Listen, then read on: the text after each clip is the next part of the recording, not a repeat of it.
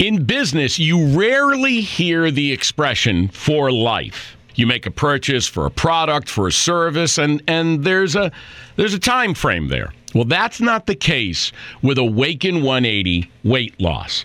Allow me to explain. You know, a year ago, I started with Awaken 180 weight loss and had incredible success losing weight. But you can lose all the weight in the world and not keep it off. And what good is it? That's why I have support for life from Awaken 180. Yeah. I mean, I go back for check-ins and make sure everything's going smoothly. But if I ever had a problem, the counselors are there to get me back on track. Why don't you do what I did and call for a consultation? 844-346-1800. 844-346-1800 or go to awaken180weightloss.com. Manny, you made this?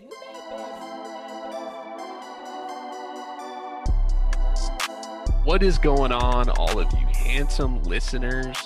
Welcome back to the Dagger, the podcast where we cover all things NBA and the top news in all of basketball, even in the off season. That's right. Let's go. Finals might be done, but we're still here. We're going to be dropping content continually until the start of the new season. Uploading might be a little bit sporadic, but we're going to have some fun stuff coming for you guys all off season. So don't go anywhere. Today, well, I guess I should introduce ourselves first. I'm Taylor Call. Who gives a shit about me? I'm joined by the boys, Dion Franklin, VJ Johnson. Say what's up to the people. What's up? What's up? I feel like I just got announced as a starter. Like, I know it. At 6'4" from Milwaukee, Wisconsin, BJ, the Duke Johnson. Yes, sir. The Duke. I like it. The Duke right there. I might just have to start calling you that. Anyway, today. We need to find nicknames for ourselves. So, I mean, we just found one. Yep. For BJ. The Duke. BJ the Duke now. All right. Today, the finals just ended, and we already have the NBA draft. Best time of the year. Holy moly, that was fast. Yeah. We're going to be talking about our pre-draft thoughts going into the draft, who we think the best prospects are. We're going to be talking about each of the top prospects. We're going to be talking about players we love, players we think are overrated, and some diamonds in the rough that people will be smart for picking after the lottery. We're going to be talking about all of that today. But first, we got to give out some awards. You guys already know how it works. It might be the off season, but people are still hooping and people are still hustling. Dion, take it away with your Hooper of the Week. Correct that, please, because it's Hoopers of the Week for me. Ooh, and one. The Tokyo Olympics have started, and you know there is basketball in the Olympics. So I have two Hoopers of the Week from there, and one of them is Mr. Luka the Don Doncic. Opening game, 48, 11, and 5. Come on now. He is a winner. It doesn't matter what competition he's in, he is going to give you buckets. Compare that to what Team USA has been doing, he is showing out. And I know he put up 48 against Argentina with Campazzo and Luis Scola. It's not the Argentina with Ginobili and Nocioni from back in the day, but 48 points in a in a FIBA basketball games is pretty intense. It's pretty insane.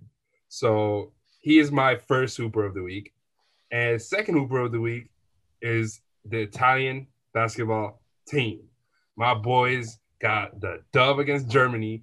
And Simone Fontecchio, 20-point performance. That's my dog. So, undefeated in the Olympics.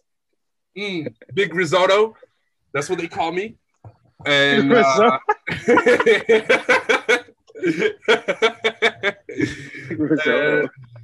those are my Hoopers of the Week. man. Yeah, Luka Doncic making the Olympics look like the wreck. Oh, My I know. goodness. Facts. My goodness. I have a question though, Dion. Talk to me. Theoretically, if the U.S. and Italy met in the gold medal game, who are you pulling for? Well, that's not going to happen, but Yeah, I know the U.S. isn't going to make it to the gold medal game. exactly. I would go for it. I will go for Italy. Always go for the underdog. Ooh. You know, I'm born there, so what you want? So then go back there. Wow, you kicking me out the country? That's crazy. Hey, I get pretty passionate during the Olympics. I get totally unnecessarily patriotic for no reason. I was telling my wife last night when we were watching swimming, like I love Australia normally. When it comes time for the Olympics, I hate Australia. Yeah, I don't like Australia either. Yeah, screw them. Patty Mills turns into Steph Curry for the After the closing ceremony, they can be our boys again, but during the Olympics, I hate them. It feels like we're always competing with medals with those people from down under. I love the Olympics. I love it. I love the Olympics too. BJ, who's your Hooper of the week? Hooper of the week, not to get back into too much finals talk that we've been circulating in these past couple of weeks, but Mr. Bobby Portis, the people's champ. The people's champ. We in Milwaukee, I don't know what our infatuation is with Bobby, but we have adopted him as our own. Crazy eyes or no crazy eyes, we are fans of Bobby. It's so funny. We love him. Like, I don't know what it is with this man. He went from punching his own teammate in the face in Chicago to being on the Knicks, going down the gutter, to now coming off the bench, getting big minutes. And Bobby Portis, I don't know if we have enough money to keep him, but that man just earned himself some money too to get paid. Similar to Reggie Jackson, proving himself that he still got some value. Mr. Bobby Crazy Eyes Portis, love to see it. Love to see that dude is wild. He is just fun to watch, man. It's insane how like big he became for Milwaukee in just one season. Maybe we just like chanting Bobby. Yeah. I think that's what it is. Yeah. Like, Right. That's it. Somebody started it and now it caught on so like infectiously. And Bobby's lucky he's on such a chill team, with such low key personality. If he was on the Nets and people were chanting Bobby, Kevin Durant would kick him off the team. Oh yeah. Yeah. Get him out of here. chanting for him. Yeah, they don't chant for you; they chant for me. I'm KD. I'm the star. You know who I am. I'm Kevin Durant. My Hooper of the week, to be a little bit more serious, and to go outside of our sport a little bit, is one Fernando Tatis Jr. for the San Diego Padres in the MLB. So the Padres were on the road the other day in Washington to play the Nationals, and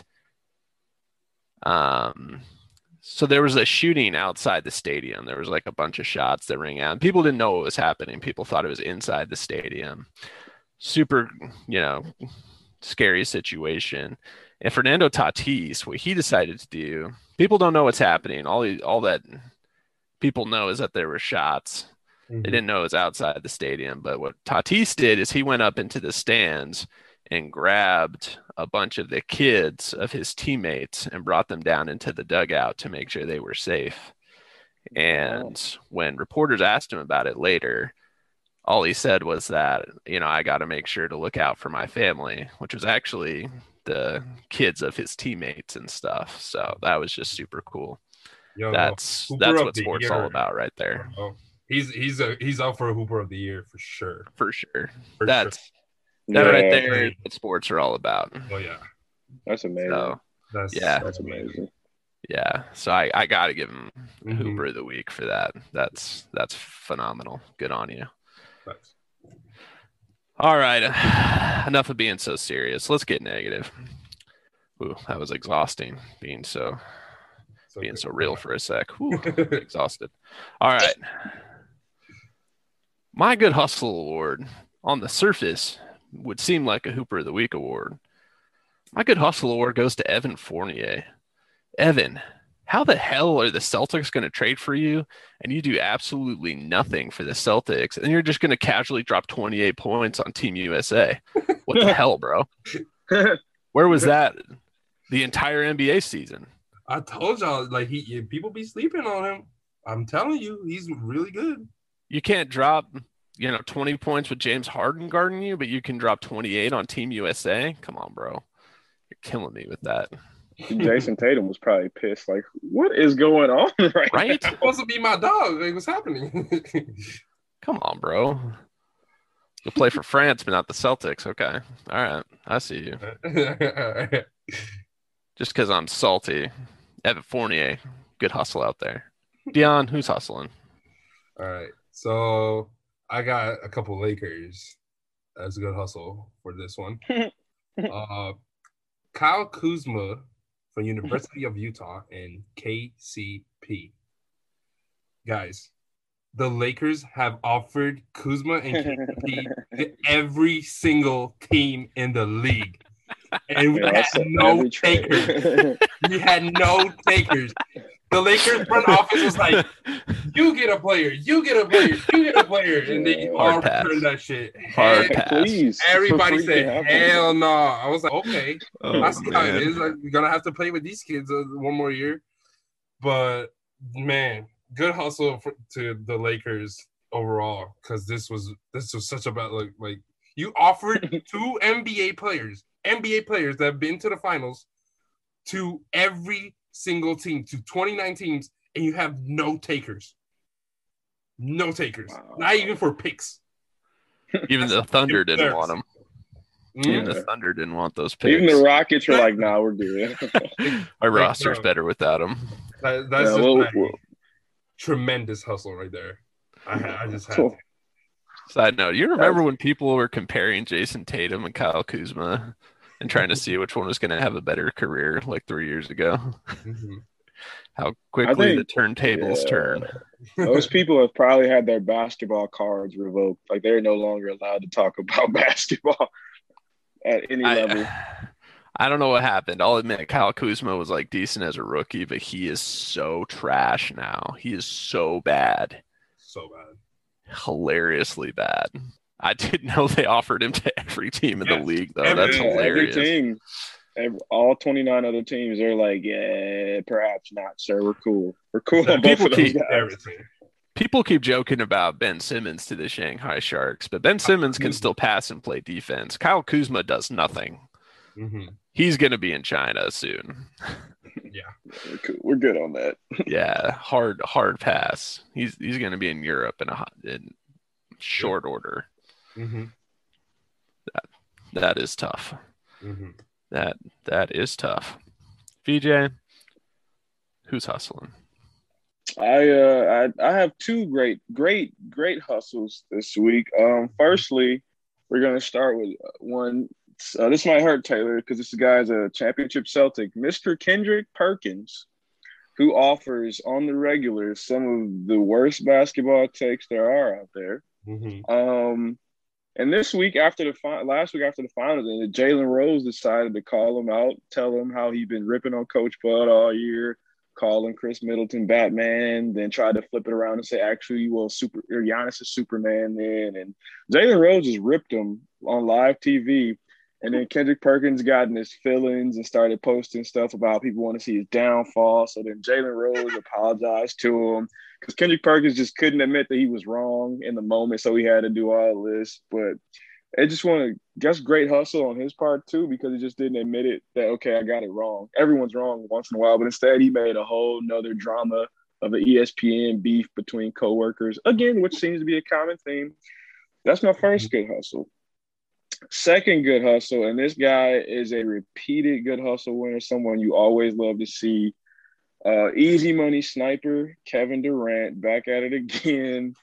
So, as we have seen, this man will be upset about anything. So he took to Twitter to say how him and Bam were shooting around at Team USA practice. And my apparently Kevin Durant made it. And I guess the unwritten rule of basketball, which is pretty true, is if a guy makes it, you give him what we call a change. So he keeps shooting. Well, Bam didn't do that. Bam started working on his handles and didn't give KD so KD stopped under the rim, looked at Bam for like 2 seconds and asked him, like, why didn't you give me the ball back then?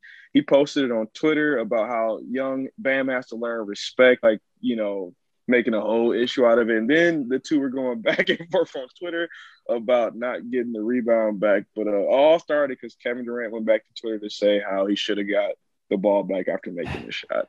And this is why Team USA, we're doing great, guys. We are really I was doing about great. to say, and you wonder why we are losing. We're doing great. We're doing great. Kevin Durant's pettiness knows no bounds. No bounds. It's ridiculous. Imagine being upset about that to post about it on Twitter. Oh, like we were shooting around and then Dion like didn't even give me my layup when I ran to the basket. So then, you know, I didn't come home the next night. I just tweeted about it because I was upset. The thing is, like, they weren't even like warming up or anything. They were just doing like a photo shoot. Chill out. Exactly. They were just shooting Chill around. He's upset about it. I don't want to say Kevin anything, Durant. but KD has been in 3 good hustles. Just He must have like 6 or 7 on the year. yeah, He's got to be in the lead. He's definitely in the lead by far. But also to address your first point, I never liked Kendrick Perkins. Even when he was with the Celtics, I never liked Kendrick Perkins. Fair. He was so slow and was supposed to be like such a good defender and stuff, and he wasn't. That's what he says. He says that's the reason that they lost to the Lakers in 2010 because he wasn't out Well, there may be some merit to that.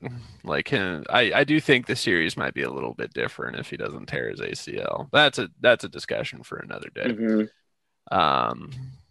Because Andrew Bynum played pretty well those last 2 games. But yeah, I've never really been a Kendrick Perkins guy. As an analyst, he makes his money by just being randomly passionate about random stuff.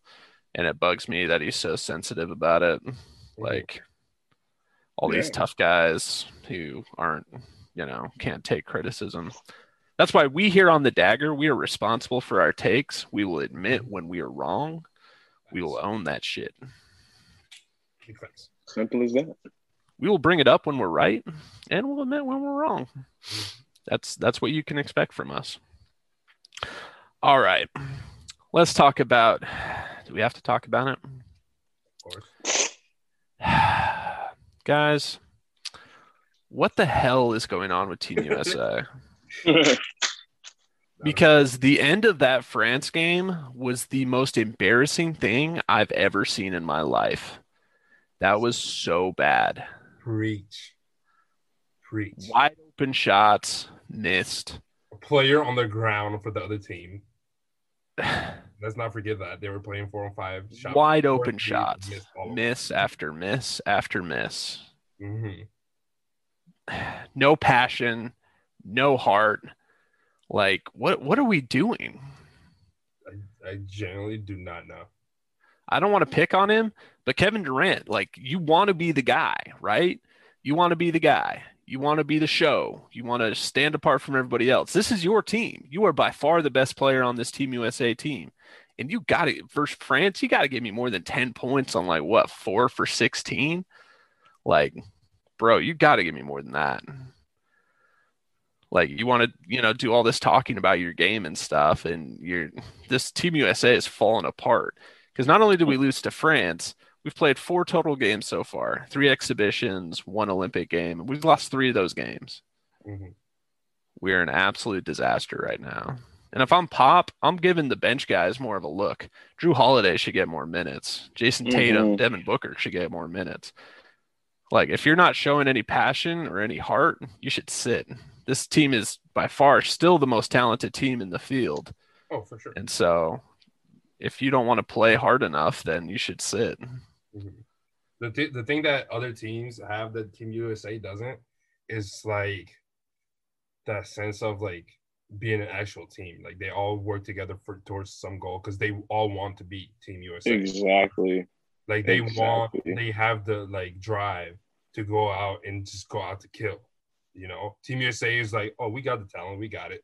We've done it in the past. We won 100 games in a row at one point. Mm-hmm. So it's a given that we're gonna win.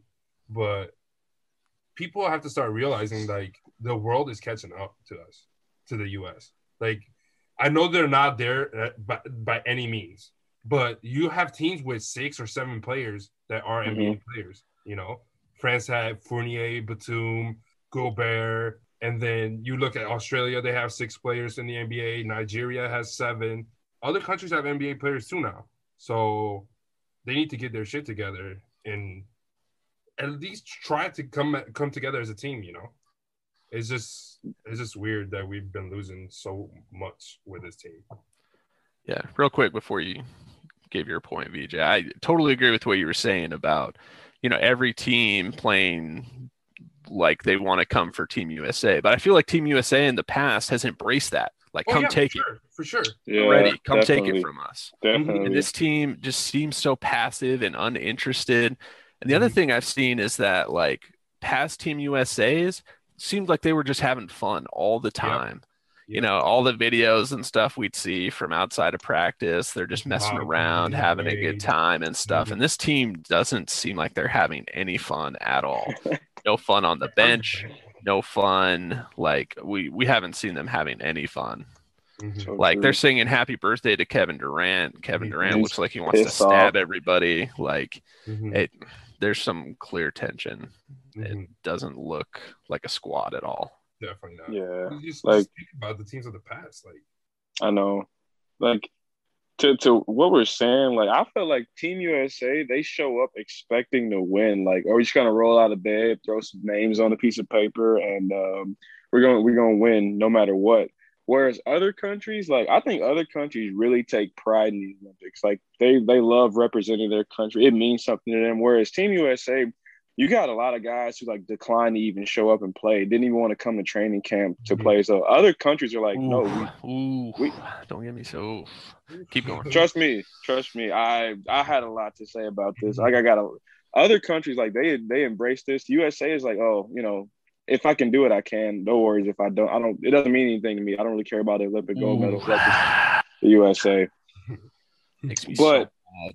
To answer why do we suck, and I think this is a way bigger conversation, but I think it's the way the game is taught here versus how it's taught globally. Like, globally, they learn how to do every skill position in a team setting, like rebound, pass, shoot, defend. That's why you see so many of the top players in our game are literally from overseas. Jokic, Doncic, Antetokounmpo, Joel Embiid, and they all play more than one facet of the game. Whereas in America, we learn isolation style basketball. We learn you see all these workouts that keep people doing, like, they're just running through the motions, doing a lot of dribbling and just working on their shots. And I think that's a lot of it. Team USA is a team full of individuals, like ball dominant players. I think that's the issue, where you see these other guys, like Australia has 5 hard-nosed guys that are like, okay, I don't really care what my role is. They got Joel Ingles, and he was out there cooking us. Patty Mills was cooking us. These guys, like, they take pride in it and they play as a team, whereas the Team USA just seems like a bunch of guys out there, like, running through the motions. And before I keep harping on them, my last point is the international game is so much more physical than it is here. Like, in the NBA, you can get a technical for just looking at a guy, or if you bump somebody, oh, that's a flagrant. Word over there, like, y'all can wrestle damn near tackle each other, and the ref will look at you like, what do you want me to do about it? So I think it's a lot, but Team USA is clearly struggling. And like Taylor said, like, they don't look like they having any fun playing basketball or just being out there together. It's a team of prima donnas. That's all it is. This is all individual. Led by Kevin Durant. The excellior prima donna and Kevin. Exactly. What you're saying, VJ, you're so right. It makes me so mad. Where is LeBron? Where's Steph? Where's James Harden? Oh my God, where's Chris Paul? Keep going. Go down the list. We are missing so many guys. Where's Jimmy Butler? Where's Karl Anthony Towns? Where the hell are these guys? Do you just not care? Like, yeah, they're hurt. Yeah. Okay. Like, no, you just want to rest. You're not hurt. Yeah. Steph has had 3 months off. LeBron's had 2 months off. Like, yes, LeBron has represented us extremely well in the past. I get that.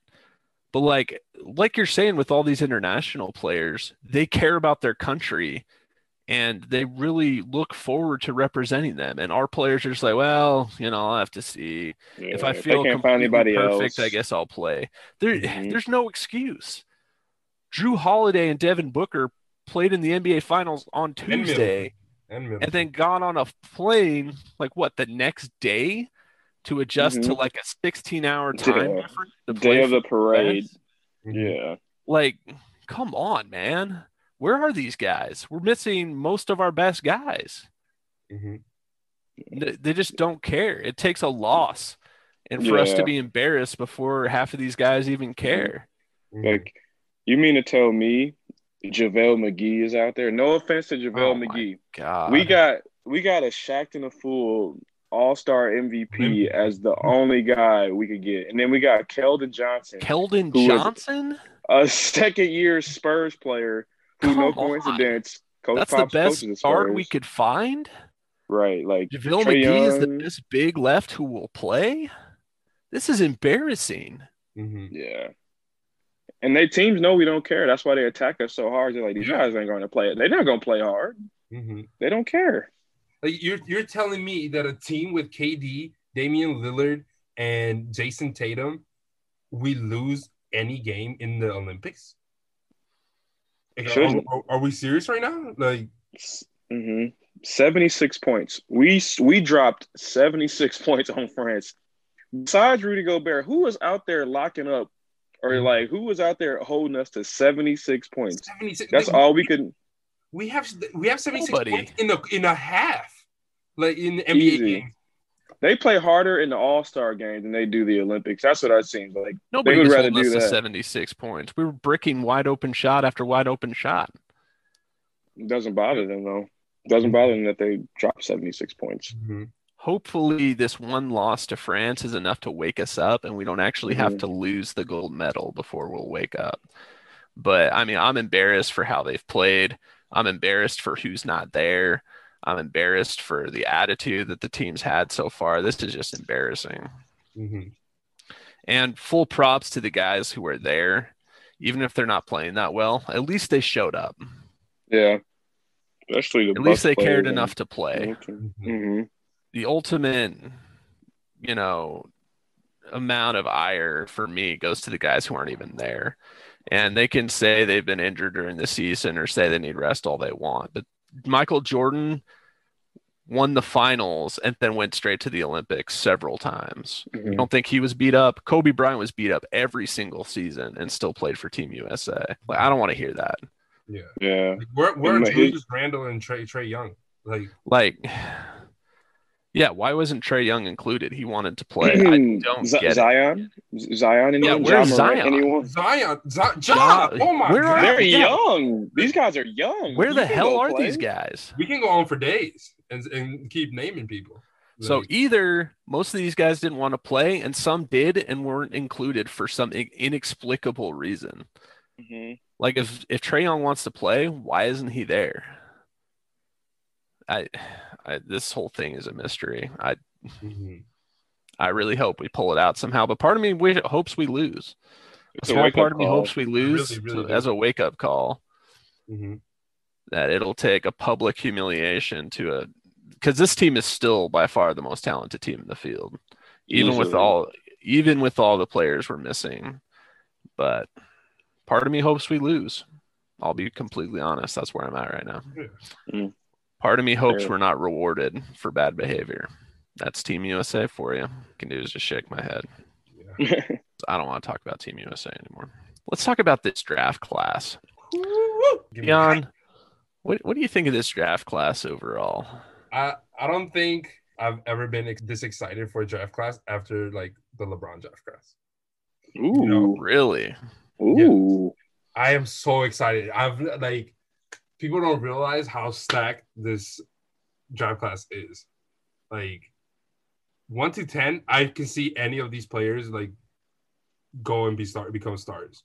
And I know we'll go through them, but just my initial thought is I'm just excited. I'm excited for Thursday. I was about to say, I don't know if I'd take it that far, but I am really optimistic. I think there's a lot of talent in this draft and a lot of potential star power. I'm excited. Oh yeah, potential. Because I think most of us realized last year. And first of all, congrats to us. This is now our second NBA draft on the Dagger. Oh yeah. Oh yeah. We've come full circle. Mhm. 2 for 2. Let's go, boys. Back to back. That's hype. Anyway, enough of patting ourselves on the back. Hmm. I think we all kind of knew outside of Anthony Edwards, James Wiseman, and LaMelo Ball, it didn't seem like there was a whole lot there last draft. Yeah, we were kind of And so, yeah. Patrick Williams. I don't know what the Bulls are doing, man. Like, we like Tyrese Halliburton too, but like other than that, like, meh. Yeah. Whole lot of Slim three pickings. guys. So disappointing. Everybody else. Slim pickings. This draft is definitely different. There's about 48,000 guys who can score the ball in this draft. Yeah. Mm-hmm. Oh my God. There's several bucket getters. Mm-hmm. Several, yes. Several bucket getters in this draft.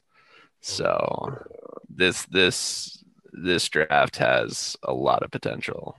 Mm-hmm. So, but I also remember when they were talking about Andrew Wiggins' draft class as one of the best ever. So you never know, but I'm optimistic. BJ, what do you think? Yeah, Dion just got me hyped up even more for this draft. I think this is one of the most versatile drafts I've seen in some time. Like, when you look at all the analysis, you know, all these guys have PG/SG SG next to their name. Like, no one plays, I feel like, a very definitive position anymore. And I think that's a credit to these kids, like, learning the game a different way, because some of them play like multiple positions. Some of them can play damn near all five. So I'm excited to see the versatility in these guys and the way that these people like can jump and move and like. So these are guys. There are some athletes in this draft class, and I think some of them, or most of them, in my opinion, are gonna make an impact like from day one. So I'm excited because I think there's a lot here, especially in all the trade movement that might happen, like who might get plugged in where. There's some really good talent in this draft. That's why I don't want to make definitive picks for like order and stuff, because there's gonna be so many trades for like you know, Washington might get a couple picks, Golden State's trying to get rid of some, you know, another team. I thought who was it? There was somebody that was trying to trade up or some. Houston is trying to move the pick, so it's kind of hard to see like where everybody's gonna go, but we can definitely analyze the shit out of them because I'm really excited. Yeah, this draft class to me seems like it's definitely different in the way of this seems like a modern basketball draft class. This seems like the first like group top to bottom that has been taught to play every position, to balance out their game and do multiple things well. This is your first crop with a lot of players who decided to forego college and play in the G League. Like, there's a lot of different things about this class that kind of point to where basketball is at in the modern day. And so this class is definitely seems like a turning point in a lot of ways of this is what modern basketball is. And so let's talk about that real quick. You have quite a few players, most notably Jalen Green and Jonathan Kuminga, who decided to just skip college altogether and went to the G League to play while they were waiting to go to the NBA. Yeah. What do you guys think about the strategy of deciding to go to the G League instead of college? Do you think it's a good move? Do you think it's a bad move? Like, what do you think it does for them? Dion, what do you think? I'll go first because I have quite a few thoughts on this because I love that move. You know, you go out, you can showcase your talents in front of NBA coaches and scouts right away, and you are trained by NBA coaches, and you get paid, which is not going to happen in NCAA except for like from now on. So, and we look at this draft, at this board, and we see 3 players that played for the G League Ignite team, whatever that team is called. So we have 3 players that come from one team. What other school has that in here?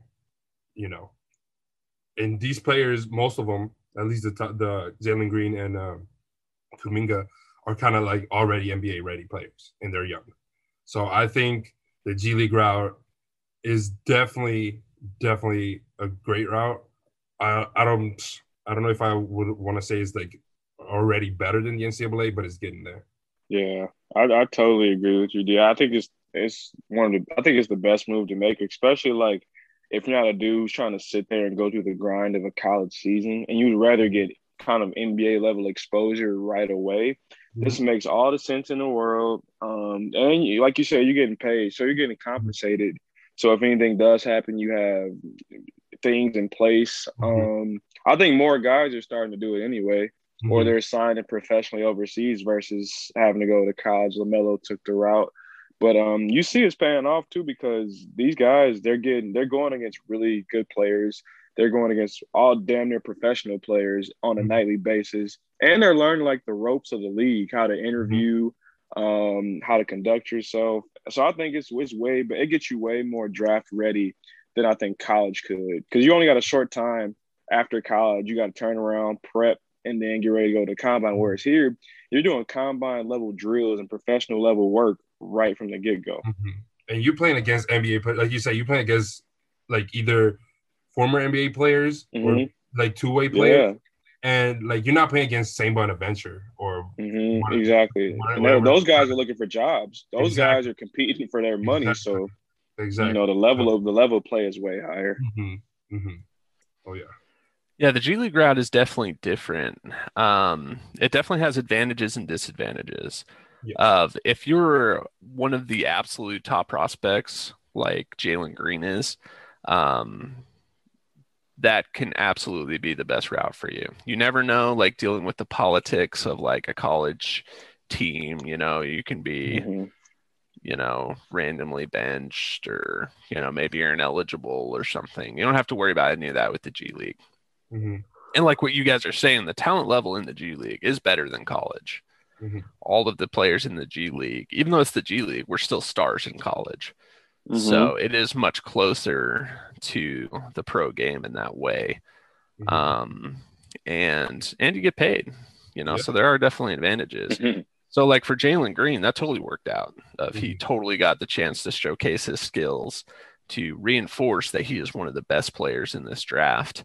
But for a guy like Jonathan Kuminga, you know, he started off in the G League extremely well, but then he really leveled out. And so I think he hurt his draft stock a little bit like that. Not, you know, it's definitely a viable option for some players, but not every 18-year-old is ready for pro level competition. Sometimes it's better to play college ball and boost your confidence and be able to work on your game a little bit more than to go into the G League and have to play, you know, pro level competition every day. But it's definitely interesting to see that players are choosing to do that. I kind of felt like a few years ago that we weren't ever really going to see that, and now we're seeing it more and more. So it's for sure kind of interesting. So let's talk about some of the top prospects then. Cade Cunningham, Oklahoma State Cowboy. VJ, is Cade Cunningham a sure thing? Yes and no for a couple reasons. I think that like anytime you get a big, tall point guard, people think that's the shiny new toy, like a guy who can do pretty much things at every level. But what I saw at Oklahoma State, I didn't see enough consistency from him. I felt like sometimes I felt like he could impact the game and put his imprint on it, and other times I felt like he was going through the motions a little bit out there. But I think that at this level, though, he'll be a really good player. I don't see like transcendent all-star going to change your life kind of guy in him. I just see more of a nice guy, like a nice player that comes in and makes you competitive. But as far as say the sure thing, no, I think there are actually a couple different guys who are more of sure things in this draft. But Cade Cunningham will not be a bad player by any means. Interesting. Dion, you think Cade Cunningham's a sure thing? I think so, actually. I definitely think so because, you know, what he showed me in college is that he can handle the pressure too. So in this man he can handle the ball, he can pass, he can shoot. I mean, he was the Big 12 player of the year, you know. 20 points a game, 6 rebounds, you know. He do it all. And he plays defense too because he averaged like, 2 steals a game. So, I mean, I can see what you're saying, V. Definitely. It also depends on which situation he lands in. But I think he's gonna be a superstar. I generally think so.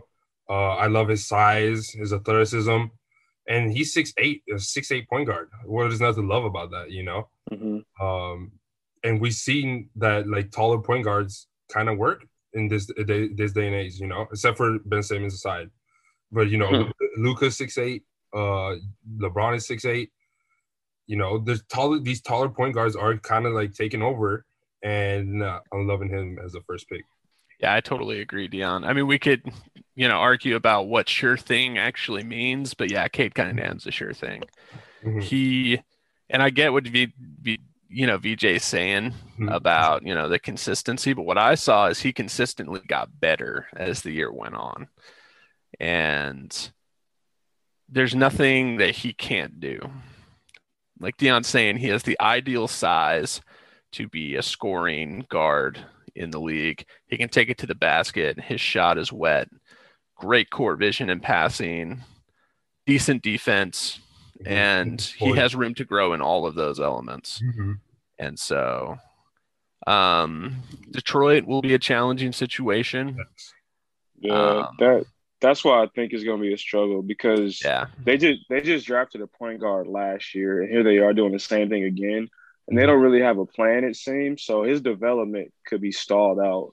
And not his fault at all, but to a situation where he ends up in Detroit, like his development could stop, which could hurt him. No, that's fair. That's fair. Yeah. But I mean, we sat here and we said the same thing about Anthony Edwards. And I mean, rightfully so. I mean, getting drafted by the Timberwolves is no picnic, but Anthony Edwards did just fine, After halfway through the season, though. Yeah. It took a second, but he did fine. But in a way, I think it's almost a good thing to be kind of drafted to like a smaller market of like, yeah, the Pistons are an absolute mess, but I think there's less pressure. There's no pressure next season to win. He just has to play well, He has to play decently well for a rookie, and he, has met his potential his first year. He would have to make a couple other moves in order to actually like win, Yeah. Because Jeremy Grant and Cade Cunningham are not enough. That's for sure. Yeah, for sure. But yeah, I mean, when I look at Cade Cunningham, there's nothing he can't do, and he still has a lot of room to grow. Pair that with a great NBA body, and I think he's a slam dunk. But so then let's talk about the presumed second pick then, who is Jalen Green. EJ, what do you think of Jalen Green? I'm actually a big Jalen Green fan. I like the way he plays, and he plays like very NBA style basketball already. We kind of just talked about it with Team USA. Isolation style. He can create at all three levels. The mid-range game is there. He can finish over the top at the basket. He's an elite athlete, and he can shoot, which always helps if you can plug in and play at all three spots. But I think he really shined in the G League. I think that was the route for him to go. It made a lot of sense. But this is one of the guys who I think really will be a sure thing, just because if he does end up going to Houston and you pair him in the backcourt with Kevin Porter Jr., I really could see something sparking up there. But he's got an NBA game like already, and he's had it since high school. That's for sure. Yeah. And I loved his path through the G League, as we said. And he's improved so much. He's definitely by far the most gifted scorer in this draft. And he has a great size. And he's improved the shooting a lot throughout the year.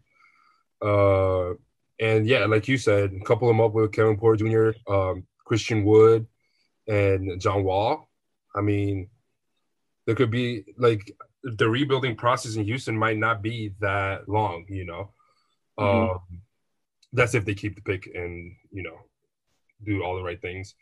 But yeah, Jalen Green, I was kind of debating which one should have went first pick between them two for a second, but then Cade Cunningham I was watching a couple of his highlights and I was like, I don't like Jalen Green.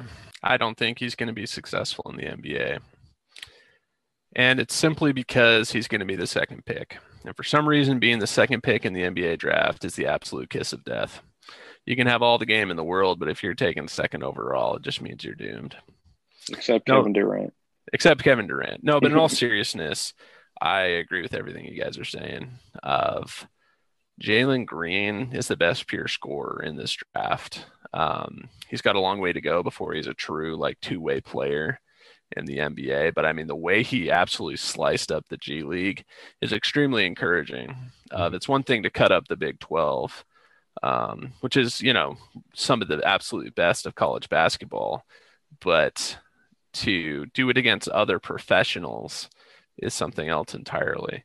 Yeah. And so I really like his game, his shooting, improving it. Offensively, he's the whole package. Mhm. Like I said, somehow it'll come crashing down because he's the second pick. But but in terms of him, I like him a lot, and I hope he goes third so that he's not doomed. All right, let's talk about Evan Mobley then, and I'll go first because I love Evan Mobley.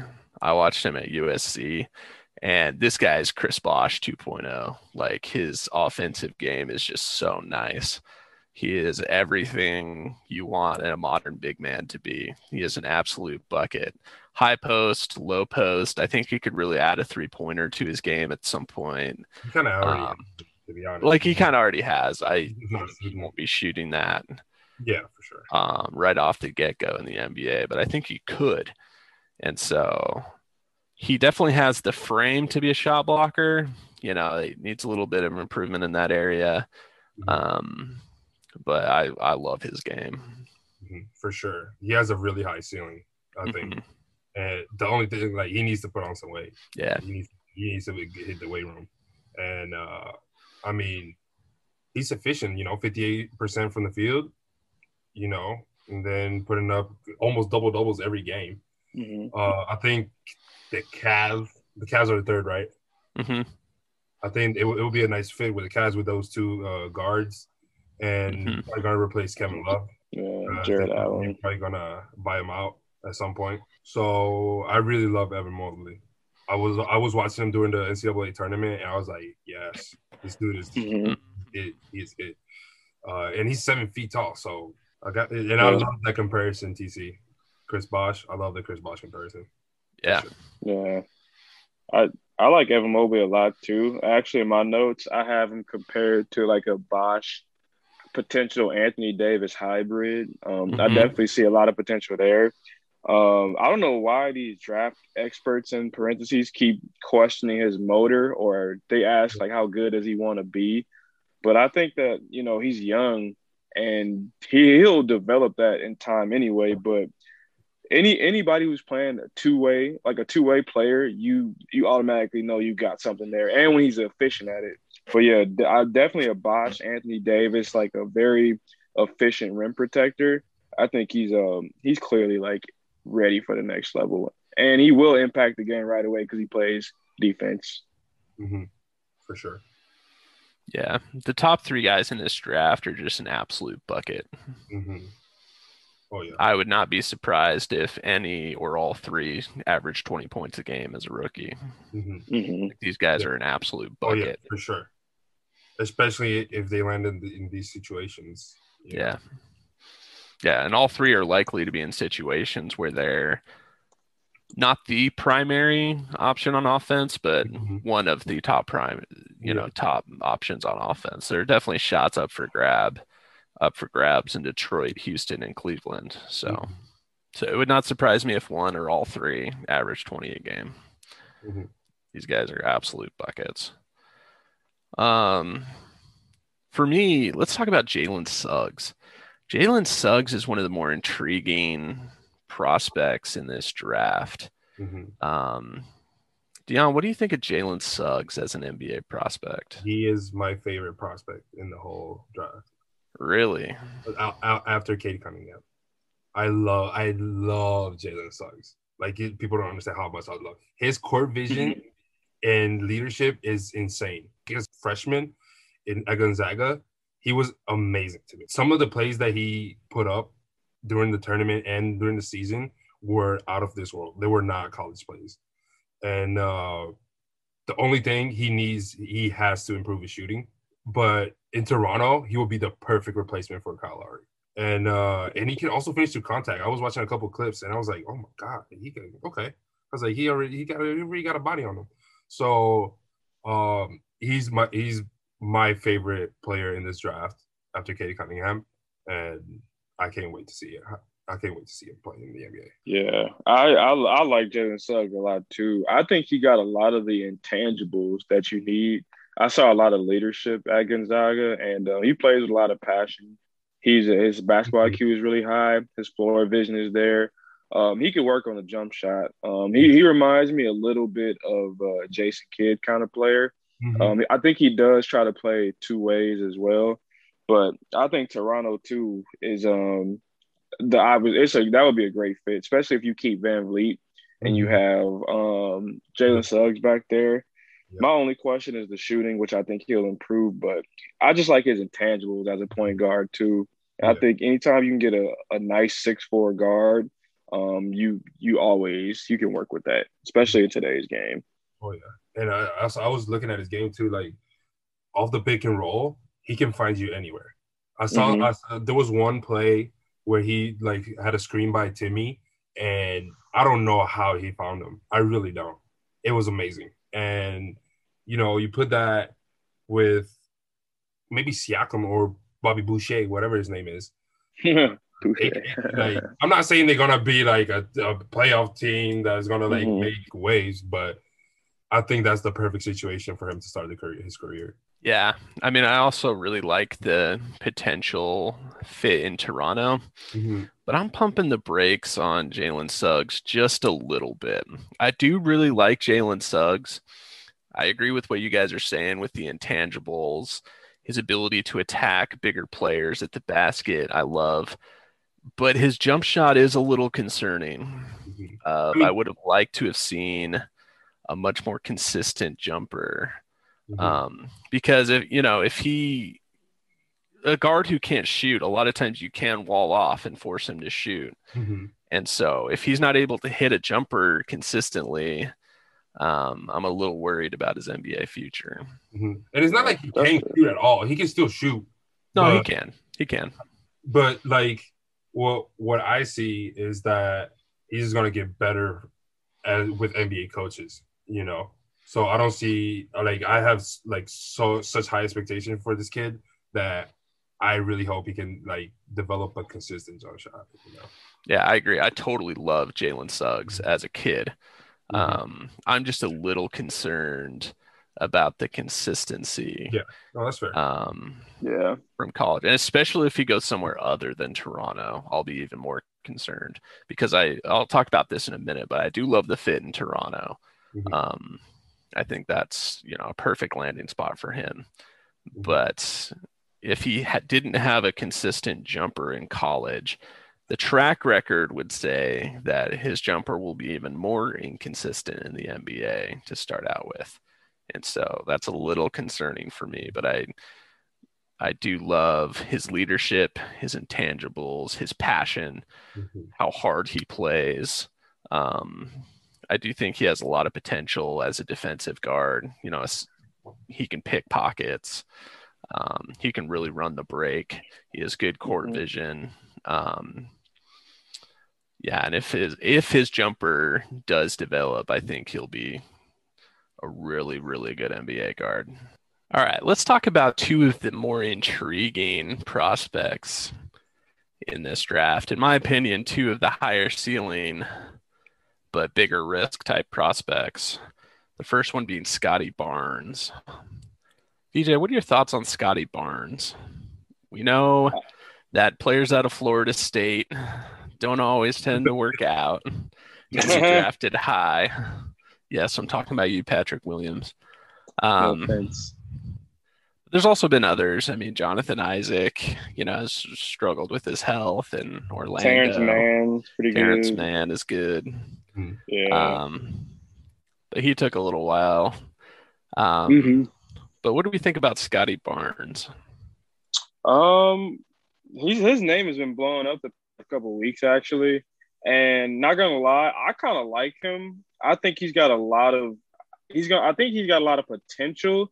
Like, I don't think he'll be ready right away if you're looking to plug him in. But what I can see though is a very versatile player, a big solid NBA body. Defensively, I think he can really make noise. Watch him at Florida State. Definitely seems like a dude who can get down in the stance and guard perimeter wings. But I think his game, depending on where he gets drafted to, like if he's in the right system, like everything will fall in suit. He reminds me a lot, and this is no disrespect, but he got some Draymond Green to him where he does a lot of different things very well. So like a Swiss Army knife, but I'm pretty big on him, and his name has been going bananas the last couple of days. Mm-hmm. Yeah, everybody's saying like top five in the last couple of days. And the thing you said about depending on where he lands, and if he lands in the 5th spot, that is not a good situation for him because Orlando does not really develop talent like that. However, it can still be a good spot for him because he stays in Florida where he has a fan base. Mm-hmm. You know, he could be a great piece for their rebuilding process. I was listening to like a mock draft. I forgot which one it was. But they were comparing him to Magic Johnson, and I was like, hold up. Oh, whoa. Like, hold up. Wait a minute. Something ain't right. I was like, okay, he's good, but he's not that. Whoa, stop. Best, he would probably be like a better Iguodala, in my opinion. And Magic Johnson?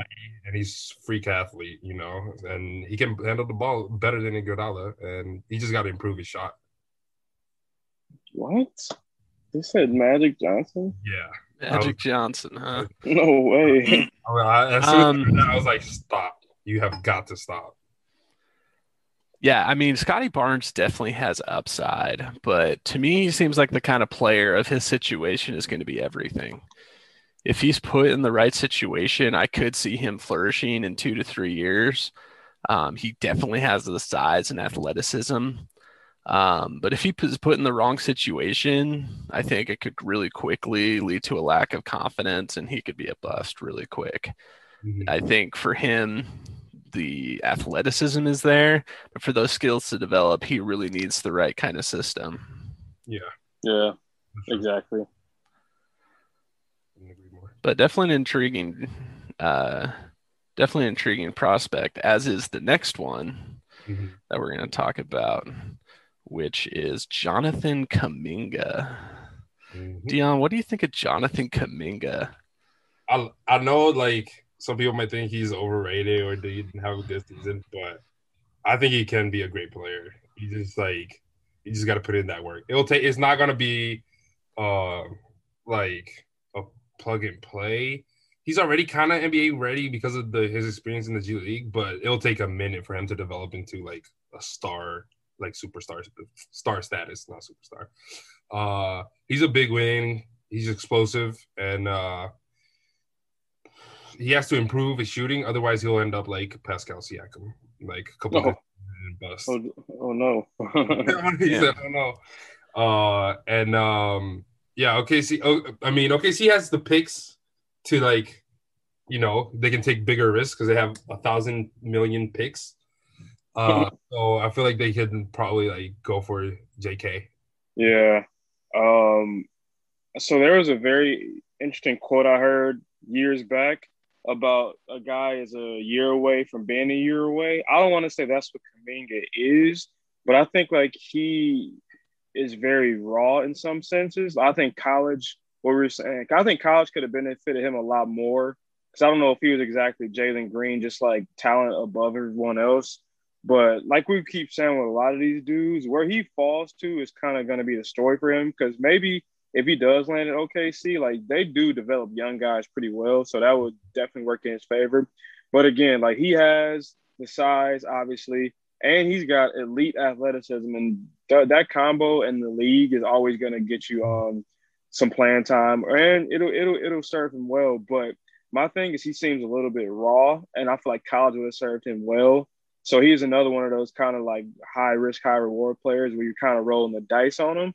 But he's intriguing too as well. Mm-hmm. Yeah, I really like him. Yeah, he is intriguing. I agree with you, VJ. I think he should be going into his second year of college ball right now. I think a sophomore season in college would be good for him. And to be honest, I think he made. I mean, it's easy to say in hindsight, but I think the G League wasn't the best fit for him, and he probably would have been better off in college. Um, but I have some concerns about Jonathan Kuminga. To me, he definitely has the frame, the size, the athleticism, like you guys are saying. But to me, he seems like he's trending in the wrong direction. I feel like so many of these prospects, if they start to lose ground a little bit, it shakes their confidence. And he didn't have the best year in the G League. Like he wasn't bad. I mean, he was putting up 16 points against grown man. So No, he definitely wasn't a bum, but like he started off really well in the G League and then leveled out a little bit. Mm-hmm. And so it's hard for me to think that he's going to come into the NBA with a lot of confidence. And to me, it seems like he's kind of trending in the wrong direction. So I have some big concerns. He could end up working out. He definitely has the tools. But to me, it feels like, especially with this, like the last few draft classes, it feels like if a young player has their confidence shaken before they're drafted, it can really have long-term ramifications. And I think that's where Jonathan Kuminga is at. That's fair. I mean, I'm not gonna lie, it's gonna take time for him to develop, and that's why I think OKC is the best spot for him to go. That's why he's at 6. My biggest note on him was just it will take time. Yeah, that's fair. All right, so those are a lot of the top guys based on, the mock drafts that people have been putting out. Now let's talk about some players that we, for the most part, haven't talked about yet. Let's talk about some players that we love. Here are like the players that each of us are picking to make some noise out of this draft. I'll go first, and a player I love is James Bouknight out of UConn. Yeah. I love James Bouknight. He absolutely lit it up at his pro day. He had a great combine. Absolute bucket in college. I love James Bouknight a lot. He actually absolutely scorched Marquette. I remember that game. Holy. I just think James Bouknight, I can see why he's a little bit towards the bottom of the top 10 right now. He doesn't have as much of the raw athleticism or potential upside as some of these other younger guys, but he was an absolute bucket in college, and I think he is more NBA ready than a lot of these younger guys. I think he is ready to step in and contribute day one. He might be the best pure shooter in this draft. Yeah. Behind Kispert. Kispert is better shooter. Yeah, I'll get to Kispert in a second, but he seems to me like a perfect fit for today's NBA. Very Jordan Clarkson-esque. He reminds me of Jordan Clarkson a lot. Yeah. I really like him. I was looking at where he could possibly land, and if he lands at 7 right after Kuminga, that would be Golden State. I don't know if they're going to trade the pick or what, but Golden State would be pretty good fit for him because he will basically develop his jump shot, his 3-point shot, learning from the best, and he can play. He plays great off ball, so that's perfect for the Kerr system. Playing off. Yeah. And the Warriors need someone to contribute right away. They don't need any more projects, and so I think that'd be a great pick for the Warriors. VJ, who's a player that you love in this draft? I got 2. I'll be quick with it though. Man, Davion Mitchell from Baylor. I think dude is an absolute stud. I love the way he was killing Gonzaga in the championship game. Yeah, and he got a solid, like not even been funny like Donovan Mitchell frame. He's got the 6'3", very strong guard. And he could really shoot it, which serves his case really well. And then the second guy, I don't know why I love him so much, but Sharif Cooper at that point guard position. He is nice. I think I heard he grew, I think, another inch or 2 during this whole process since he left Auburn. But I've been watching him since he was in high school. Very solid point guard. He can shoot it, he can finish, and he's just very savvy and great footwork too. But those are 2 guys like I really, really love in this draft. Who you got? Yeah, I had Sharif Cooper too. He's scrappy, kind of a little bit undersized, but if he improves his jump shot, I don't see why now he can't make a splash in the NBA. You know, he was averaging 20-8 in college. And if he falls like in the second half of the first round, I don't see why New York, Mm-hmm. he can play under pressure because he was a high school star, so everybody was at his games and everything. So he could definitely handle the big city, and he could learn from D Rose. So, Ooh. you know, I love him. I love Moses Moody from Arkansas. Mm-hmm. Combo guard, mid-range game, amazing. And they have him in the top 10, so I would like to see him in Sacramento. Because, you know, replacing Buddy Hield as a guard, there will be a nice transition. I don't know how he would handle how Walton would handle him because he's not really great at developing players. But he played under Musselman, so, you know, he already played under NBA coach and was running like NBA plays kind of, so he can kind of like fit in pretty good there. And one other player that I love, absolutely love, other than Cade Cunningham and Jalen Suggs, is Joe Weiskamp from Wieskamp, however you want to say his name. Iowa. Yeah, why? Yeah, Iowa. Crazy shooter. I really want to see how, because like he's a shooter and he can like kind of drive a little bit. So, you know, I kind of want to see how he progresses, and he's definitely going to be a second round pick. I don't doubt that. If he might go undrafted, but you know, I really like the way he plays. So those are my interesting. I don't know what my fascination with the number 3 pick is. Because last year I was totally vibing with LaMelo Ball going into the draft. I mean, I think most people were at number 3, but I'm telling you guys right now, Evan Mobley is going to be a star. Mm-hmm. He is so skilled as a big. Like his moves are already ready for the NBA. I think this kid is going to be an absolute stud. I think his defensive game is going to improve. He is still really young. He could still continue to grow physically. Like his game is already nice. Like I love Evan Mobley. Mm-hmm. Oh yeah. I think he has all-star type potential. I watched a couple games and I was in love. It'll be a little bit of an adjustment to the NBA game, but he's so skilled that I think his game will transition really nicely. Mm-hmm. All right, let's talk about some players that we think might be a little overrated.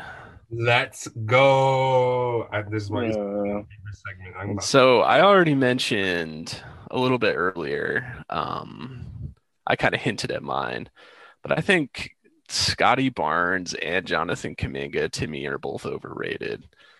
I just think in today's NBA, everybody's looking for the next Giannis, the next, physical freak whose game and body develops and just becomes a star. And I just don't think it's that easy. People just assume that if you get the right frame, that the character and the game will be there to match it. And I mean, that's no slander to Kuminga or Barnes. I don't know them super well. But it just seems like in every draft in the top 7 or 8, there's at least a couple of guys, tall guys, freak athletes, whose game just doesn't develop. And teams keep taking these huge risks on these guys. And it feels like 9 times out of 10, it doesn't work. And to me, it feels like both Kuminga and Scotty Barnes kind of fit that mold for me. Could be wrong, but overrated, but they're definitely raw. But I don't think they're overrated. I think they're gonna. I have a feeling they're both gonna pan out. For me, overrated, and we already had a little segment on this throughout in the season, and that is Jalen motherfucking Johnson. I don't understand how he's still first round, but if he falls to OKC at 18, I guess he's a big risk. He was a great high school player. I'm not gonna lie, but he was a bust in college. They were actually losing games because of him. He threw a little fit after his minutes got cut, and then he just decided to quit on the team, just halfway through the season. And as soon as he left, they won 3 straight. So that tells a lot. His attitude wasn't there. He didn't really develop anything, and he still can't shoot. They were saying, oh, he shoots 40%. Okay, he shot 15 threes the whole season, so that's not impressive at all. He could have been a top 5 if he would have played throughout the whole season, or played better, at least when he played. He has great size. I'm not going to lie. He has the athleticism. But if he doesn't get what he wants, I feel like he's probably not going to turn out. Another player I have a couple others, actually. Isaiah Jackson. I don't understand why he's in the lottery right now. I really don't get it. Kentucky player, big man. And then Franz Wagner. Oh, my God. He is probably the most overrated player in this draft. They have him in the top 10. I don't even have him in my top 20, actually. He's soft, and he needs to hit the weight room. Damn. Yeah. Tell us how you really feel. No, for real though. Like I really think he's overrated. I don't see him panning out. But those are my 3 overrated for this draft. And maybe the Australian dude too. But I don't know enough about him to say anything. Yeah, kind of going on that same thing. Jalen Johnson, to me, seems kind of overrated. I think that, he couldn't show it in college and he had to ultimately leave. Like, there's something there missing from his game. Obviously, he didn't shoot the 3 very well. He wasn't a great defender at Duke either, but he got a lot of hype on being this versatile big wing. But I didn't really see it in college, honestly. Of course, he had highlight plays, but every 6'8" athlete kind of has 1 or 2 highlight plays in college. Another guy who I thought was overrated was somebody from the G League team we haven't really talked about, Isaiah Todd, 6'10" center on their team. I didn't really see much from him, nor do I see much as in like a transcendent special enough guy to skip college at that level. But yeah, those are 2 guys who I think are not gonna be what people think they are. Like, I think it's gonna take not even time, but a couple, suits in the G League to really get it together before they even make impact in the league. Definitely for Todd. No, the only thing he got going on for him is finesse, and that's not. We'll have to see. Yeah, for sure. All right, let's talk about some potential team fits that we like. Mm-hmm. What's a good matchup for a prospect in a team? Dion, give me some of your best fits you see in this draft. I already gave you the Sharif Cooper one in New York, and we already talked about Jalen Suggs in Toronto. I think Corey Kispert, or however you want to say his name, in Charlotte would be really nice, playing alongside LaMelo. He's a great shooter, and he can spot up, so LaMelo will find you. And he just got heart, and I love the way he plays. Cade or Jalen in Houston would be a really good fit. We'll just see which one ends up going there. Davion Mitchell in New Orleans, I would love to see, because he can shoot and he can shoot the ball. And he's tough, playing along Zion. You're gonna have a really tough duo over there. So I feel like if he can develop alongside him, I feel like that would be a really, really great fit. And then Cam Thomas to Memphis, I would really like to see. He's just like a kind of Lou Williams kind of player, like a microwave, and they need something off the bench. And I feel like Cam Thomas at 17 would be really, really good. Those are my picks for now. Yeah, I like all of those a lot. Very solid. I guess we kind of mentioned them all for me too. I just think that Jalen Suggs in Toronto just makes a ton of sense, especially when you're looking to move on from an older Kyle Lowry. Like, why not start fresh with a young dude who you can kind of develop with? And I feel like Nick Nurse and that whole coaching staff is really good with young guys. Secondly, though, and I think this is not obvious, but the more I think about it, Cade Cunningham to Detroit as a tall point guard, that would give them the ability to have one of the biggest lineups in the game, especially when you think about Sadiq Bey, who's still there. Then you have not Sadiq Bey. Is that his name? Yeah, that's his name. Villanova. Okay. And then Isaiah Stewart, like who they're both young guys. Jeremy Grant still there, about 6'9". Like if that were to happen, I could see Detroit maybe turning it around, especially with Dwayne Casey. Not that they're gonna make the playoffs, but they could start to kind of build some kind of framework down there. But Bouknight to Golden State, Yes, makes a lot of sense to me. Because you see, like, Golden State needs guys off the bench right now as they're getting back to form with their core guys with Clay and Steph in there. But, yeah, him coming off the bench and his draft video where he hit, like, damn near 30 straight threes, that just makes a lot of sense for Golden State. You know, Splash Brothers, all that. But those are my top 3 fits, all interesting, like, guard spots. Mm-hmm. You know what's crazy? As you were talking about Cade, as soon as you started talking about him, I got a notification. It says Pistons not committed to Cade. Of course. Of course. Of course. Why not? That's a smokescreen. They're taking Cade Cunningham. There's- My best fits, I totally echo Jalen Suggs to Toronto. That just makes way too much sense for everybody. I love what you said about Nick Nurse, VJ, that he will be great for a young point guard. Getting to play alongside Fred VanVleet will be good. Yeah, it just makes a lot of sense. And then the second one I had was actually not James Bouknight to the Warriors. I'd actually like to see the Warriors get Davion Mitchell. Oh, yeah, even better. Yeah. Even better. Davion Mitchell is a great two-way guard. He's definitely NBA ready. Absolutely scorched the entire NCAA tournament field for Baylor. He just looks really NBA ready, can really guard, and also score. Like, I think he'd be a great compliment to Clay and Steph up in Golden State. I like that pick, actually. I like that a lot, actually. All right, let's talk about some diamonds in the rough. Who are some guys we like to make an impact outside of the lottery? BJ, who do you like past the lottery to make an impact?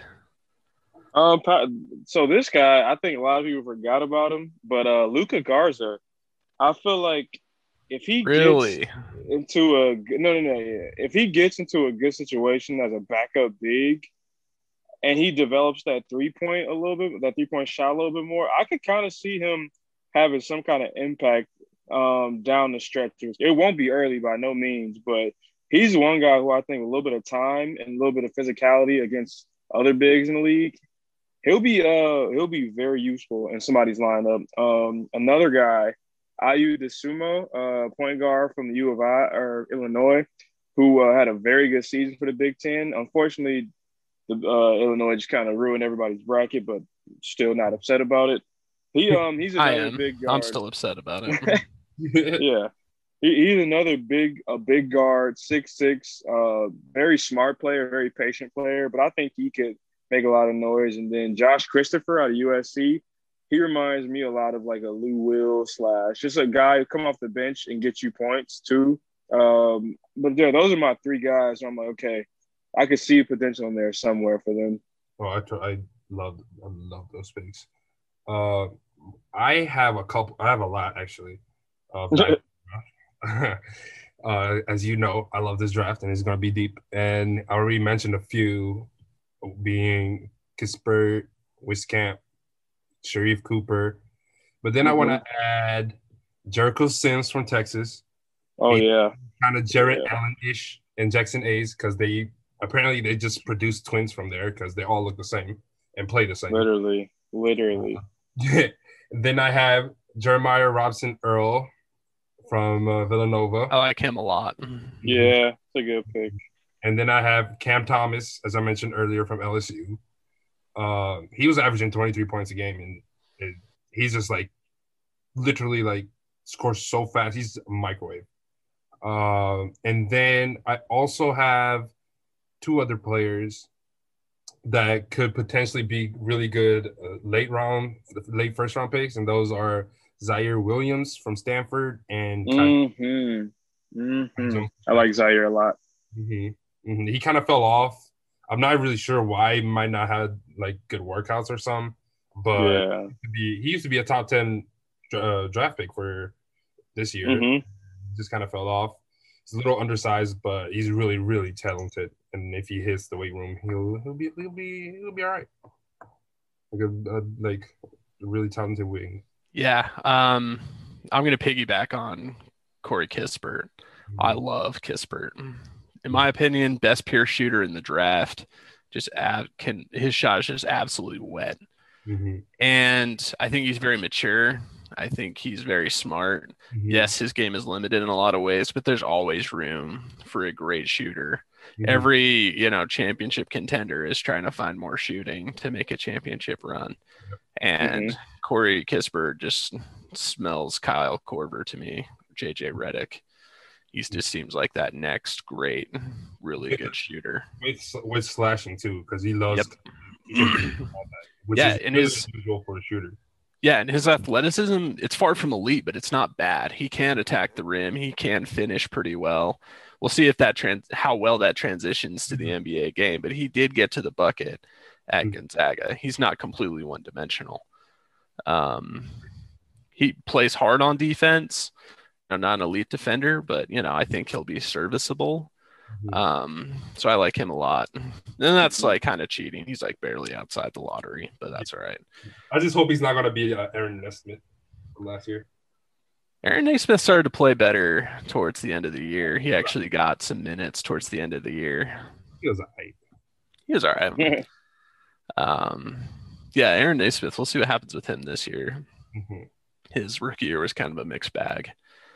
But the second time in the rough I like is Aaron Henry out of Michigan State. Right now he's buried in the middle of the second round. And I like Aaron Henry. I liked what I saw from him at Michigan State. I think he defends well. I think he plays really hard. I think he has pretty good athleticism. And so I think he could be, a nice bench guy somewhere in the league. Yeah. Like, he's a little bit raw still. He does need a little bit of time to develop. But I think him being able to fly completely under the radar might help him. So I like his game. I'm so excited for this draft. I just can't. Yeah. I'm excited. Also, we forgot about Jared Butler, but that's okay. Yeah, we did. Oh, yeah, from Baylor. He is lights out from the three. Yeah, he is good. I still can't believe Baylor handled Gonzaga the way they did. So they torched them. Manhandle. Months later, and I still can't believe it. That was a beatdown. All right, if you guys are listening to this, we appreciate you guys. Make sure you watch the draft on Thursday. And reminder real quick to follow us on social media at the.Dagger Podcast, and we will catch you guys next time. Happy draft day. Peace.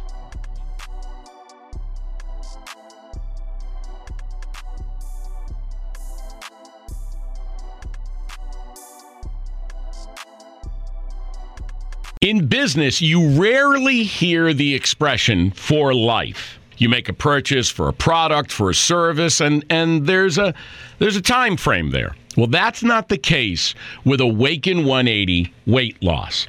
Allow me to explain. A year ago, I started with Awaken 180 weight loss and had incredible success losing weight. But you can lose all the weight in the world and not keep it off. And what good is it? That's why I have support for life from Awaken 180. Yeah. I go back for check-ins and make sure everything's going smoothly. But if I ever had a problem, the counselors are there to get me back on track. Why don't you do what I did and call for a consultation? 844-346-1800. 844-346-1800 or go to awaken180weightloss.com.